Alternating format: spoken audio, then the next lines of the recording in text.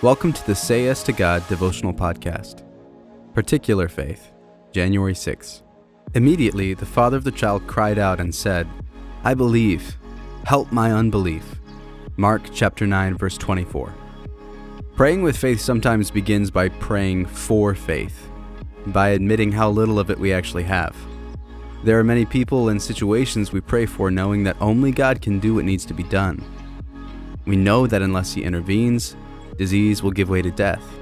People we love will continue to reject Christ. Friends' marriages will end. Substance abuse will take away another life. Within each of our circles of friends and family are desperate situations, souls on the verge of destruction. We also know that only God can heal and restore, so we pray for them and for ourselves. But why pray for ourselves? Because if we're honest, we have doubt. We find it difficult to really believe that this particular person will be saved, that this particular marriage will be rescued, that this particular young man will be freed from his addiction.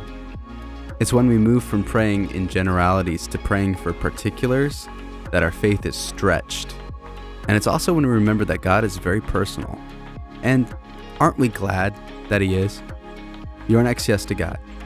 You cannot hide your doubt from God.